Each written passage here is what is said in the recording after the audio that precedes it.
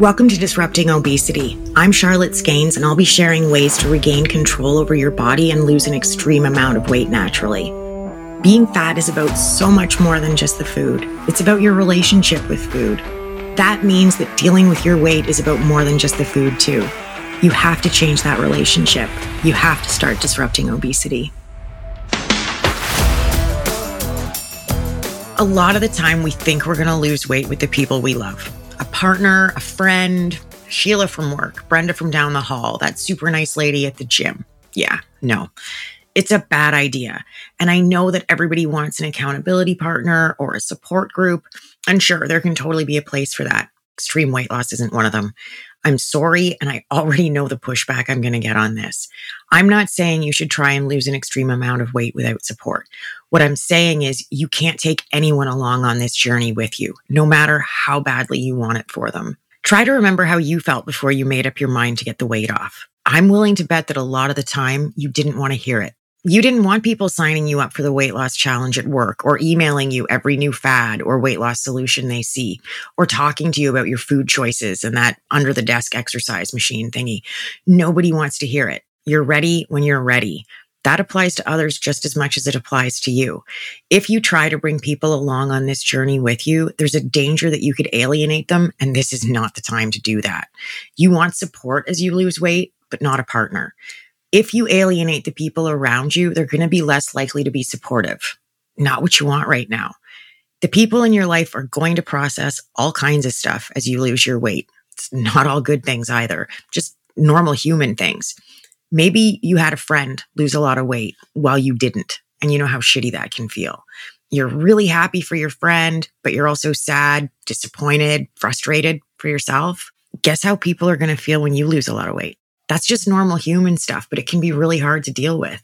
So it's not about you per se, but the people around you are going to process your journey too. It's going to give some of them feelings. And yeah, there's going to be happy, congratulatory, joyous feelings. There are also going to be jealous, petty, and fearful feelings. People might be afraid that as you lose weight, you'll start to judge them, that you won't have time for them anymore, that you won't want to be around them. Normal feelings. And while you might be involved because your journey is what's triggering them, those feelings aren't actually about you. They're about the other person. All normal feelings to have, but they're not always easy to navigate, and you can't let them become a barrier for you. So don't push other people when they're not ready, and don't wait for them to be ready with you. That's just self-sabotage, which is why you never want to hitch your weight loss success to somebody else's wagon. I see it all the time. Stacy and Cindy sign up at the gym together and they start texting each other their meals and their calorie counts and lots of memes and gifs and stuff, right? It's just awesome. And then Cindy stops because this crazy shit happened at work and it's not the right timing. And it's usually not long before Stacy stops too, because she hitched her success to Cindy's wagon. They were in it together. When you've been battling obesity for a while, you can believe with your whole heart that you're all in. This is the time. You're ready. But there's a part of you that you may not even be aware of, and it can be small, but it's there. And that tiny little part of you doesn't actually want you to lose the weight for whatever reason, usually fear of one thing or another. Maybe you're afraid things will change with your friends or your spouse if you lose the weight and they don't. Maybe you're afraid of the attention you'll get. Maybe you're afraid of failing again, so you secretly don't even want to try anymore. There's lots of reasons for there to be a part of you that's sabotaging the shit out of yourself. Thinking you're going to bring somebody along with you on your weight loss journey is just another form of self-sabotage. Maybe Cindy doesn't quit, but she loses her weight faster, which Stacy may find discouraging. Or maybe she loses her weight slower and Stacy's the type of person who feels bad about potentially making someone else feel bad, so she lets off the gas a little and her own weight loss starts to stall. Either way, your weight loss is being influenced and impacted by someone else's choices for their own weight loss. Self-sabotage. Support is great, but you don't need or want a buddy system here. Losing weight isn't a team sport and there's no group work. Support is awesome, but eating's a very individual thing. The only person who decides what goes into your mouth is you. And as soon as you start focusing on how important or how necessary this is for somebody else, you've found a handy distraction from doing your own work. The commitment you need to make is to yourself to lose the weight for you, not to do it with someone else. At the same time, it's totally natural to want to share what you're learning and be helpful, especially when you're succeeding at something and especially when it comes to the closest people to you. If people are ready to hear it, they'll ask. Otherwise, they're probably not going to be all that receptive to your weight loss advice, and things could get super awkward. And honestly, people might think they're ready to hear it, but that's no guarantee. And it might get awkward even if they ask. It can feel to you like you're being helpful and encouraging, but I'm betting you've been on the receiving end of people who thought they were being helpful and encouraging, but what they had to say made you feel pissed off or sad, or you shut down, or they made you feel worse when they only had the best of intentions. Just like you will when you try to rope your best friend or Sheila from work or Brenda from down the hall into losing weight with you. Your intentions aren't going to matter that much when you've hurt someone's feelings or pissed them off or made them feel worse. It's dangerous when you intertwine your weight loss journey with someone else's. It's self-sabotage. And I know exactly how harsh that sounds. I want it to sound harsh. You can't do this for anyone else. They have to do it for themselves, and they have to want it for themselves. Focusing on someone else's journey is a very convenient way to not have to focus on your own. But losing weight is an individual pursuit. Sometimes you have to really turn inward. Fixing your relationship with food is one of those times. I've had to turn inward more than once, and not just with weight loss. If you've done intense physiotherapy, you'll know about turning inward. And I don't talk about this a lot. It's not easy for me to do, which is probably something else that if you've done it, you'll know. It's hard to speak out when you don't know what to say or how to say it. People who know me know how much I like to talk, and I started a podcast, so you can probably guess. This is different though. It's hard to talk about it because it makes me feel like I'm whining or complaining, and I'm really not trying to do either of those things. When so many people worked so hard to save your life, it doesn't feel comfortable to have anything negative to say about it. It feels ungrateful. Even when some of the things they had to do to save you seemed nearly as bad as what was killing you. We aren't supposed to talk about our pain, to talk about the underbelly of things, right? Like I'm supposed to be as #grateful as I can be. And I am. I'm just also deeply traumatized at the same time. I'm alive and I'm very happy about that. There are just things that have held over that give me other feelings too. I don't want to talk about this, but obesity is becoming more common. And if those of us who've been through these kinds of experiences don't start talking about them, there's nowhere for people to turn. I was hospitalized for 5 months after our third son was born with severe necrotizing pancreatitis, and I very nearly died a bunch. I got very sick very fast, and the complications just kept piling up. A lot of people worked very hard for a long time to keep me here. On top of the necrotizing pancreatitis and a crash C-section, I also developed Ogilvie syndrome. So I was bedbound and in massive amounts of pain. Movement was pretty excruciating. So I avoided it as much as I could. But moving wasn't always an option in the beginning anyway. I was filled with drains and sutures and IVs, and I was also delirious and hallucinating a fair bit. So I stopped being able to walk pretty quickly, but it wasn't just walking. I couldn't sit. Even having the bed angled upright was too much. I couldn't roll from side to side. I was stuck flat on my back. Now, I had a physio team pretty much from the outset, even in the ICU, but once I couldn't walk or sit or stand at all, my real physio started with pulling my toes towards my face and then pointing them down. That was it. Then lifting my arms from my sides. Movements so small they wouldn't make it onto a list of warm-up stretches. None of this happened to me because I was 120 pounds overweight. That's not why I got sick. I think that I probably had some pretty high triglyceride levels in my blood, and that could have contributed to the necrotizing pancreatitis. But being fat in and of itself didn't make me sick. It did make getting better exponentially harder, though. Everything was harder. And that's why I try to talk about this stuff. I know you know that being obese has serious medical consequences. I also know that most of the time we don't learn from the experiences of others. We think it won't happen to us. That's just human nature. And I hope it doesn't happen to you too. I mean, necrotizing pancreatitis is pretty rare, so I wouldn't worry about it at all. And Ogilvie's happens to about 0.1% of hospitalized patients. So there's really no worries there either. What I would worry about is getting seriously sick with anything before you've got your weight under control. And I share my story because I really, really hope that somebody will hear me and my story will be enough to help them get into the headspace they need to start working on their relationship with food. Don't wait for something catastrophic. Don't think that because things have only been getting slightly worse gradually, that they can't or they won't get a whole lot worse all of a sudden. Because I wasn't nearly as unhealthy right before I got sick as I had been when I'd weighed 330 pounds more than a dozen years before. I was over 240, so obviously that's not great, but I had a plan. I just needed to get through my pregnancy. I didn't have diabetes. I wasn't on any medications. My doctor and my midwives were happy with how my pregnancy was going, and I was seeing them regularly. It was all going very well. Now, I did have horrible morning sickness, which masked the symptoms of the pancreatitis, but I'd had horrible morning sickness with all of my pregnancies. I was tired, but I had 2 very active toddlers. So I was overweight, but I was relatively healthy. And then I wasn't. And then the atrophy set in so much faster than I imagined was possible. I thought it took a long time for muscle atrophy to kick in, and I was so wrong.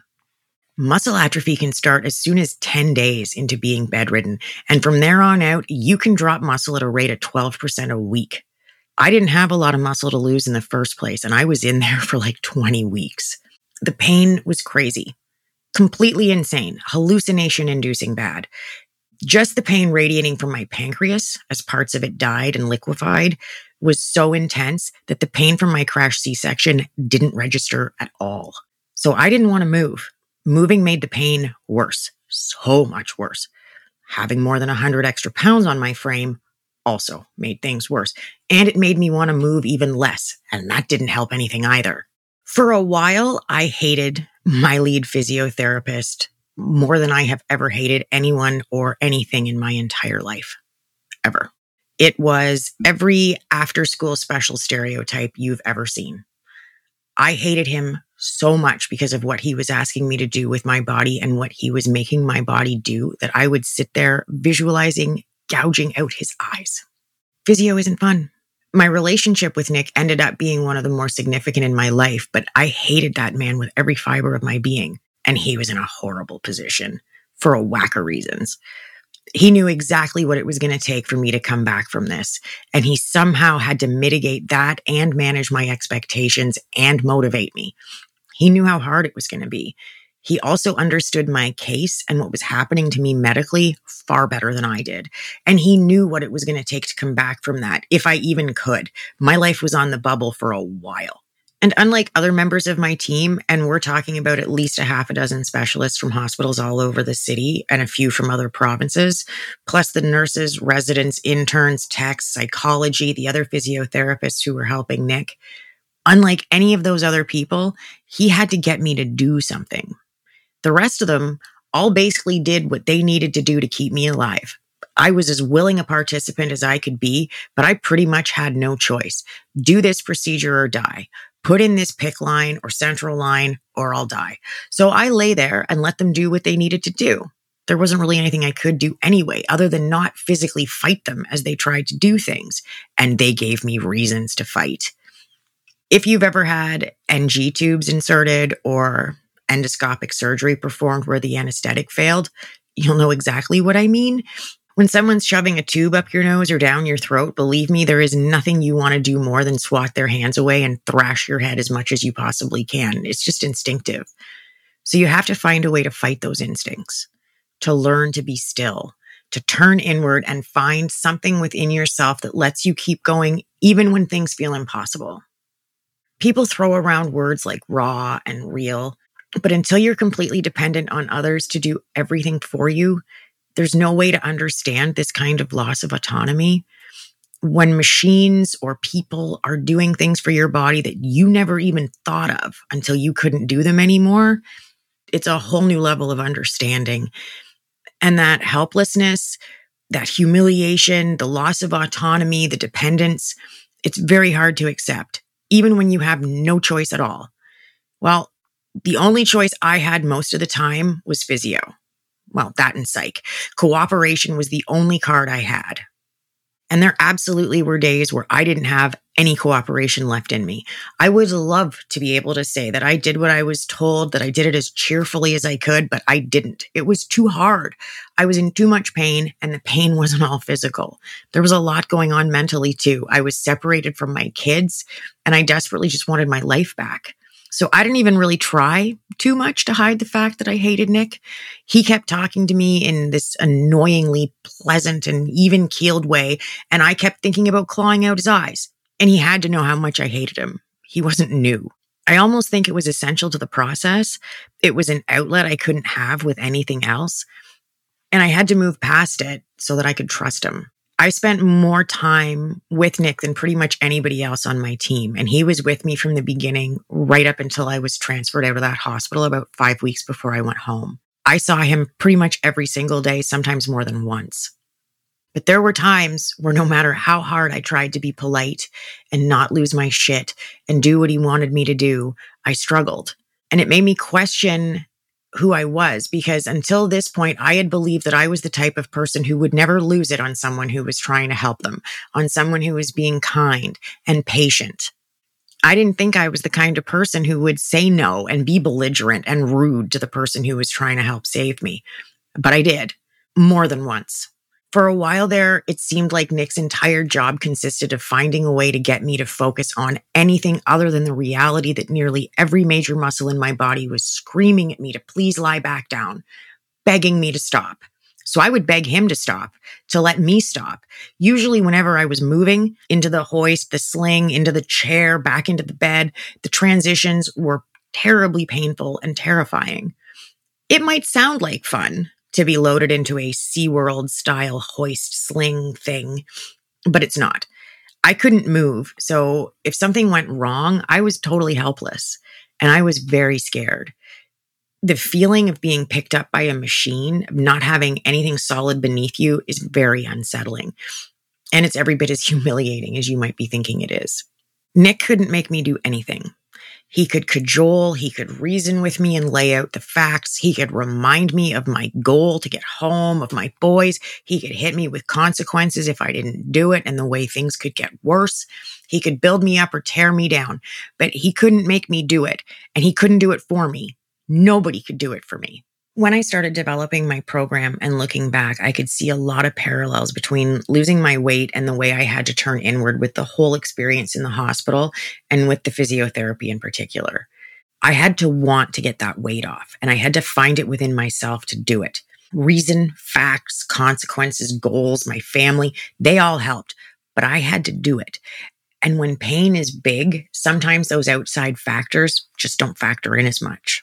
When you've got more than 100 pounds to lose, you've likely got some big pain too. And I don't just mean physical pain. You know the facts, the consequences. You've got the goals and the people to do it for. You've also got the inner strength to get yourself through getting the weight off. You might think you don't, but you do. It's there even if you don't know it. Keep trying, keep tracking, don't be intimidated, and don't give up. You've totally got this. Thank you for listening to Disrupting Obesity. If you know it's time to take back control, lose the weight, and keep it off, reach out to me privately with a direct message on Instagram that says ready so you can start disrupting obesity.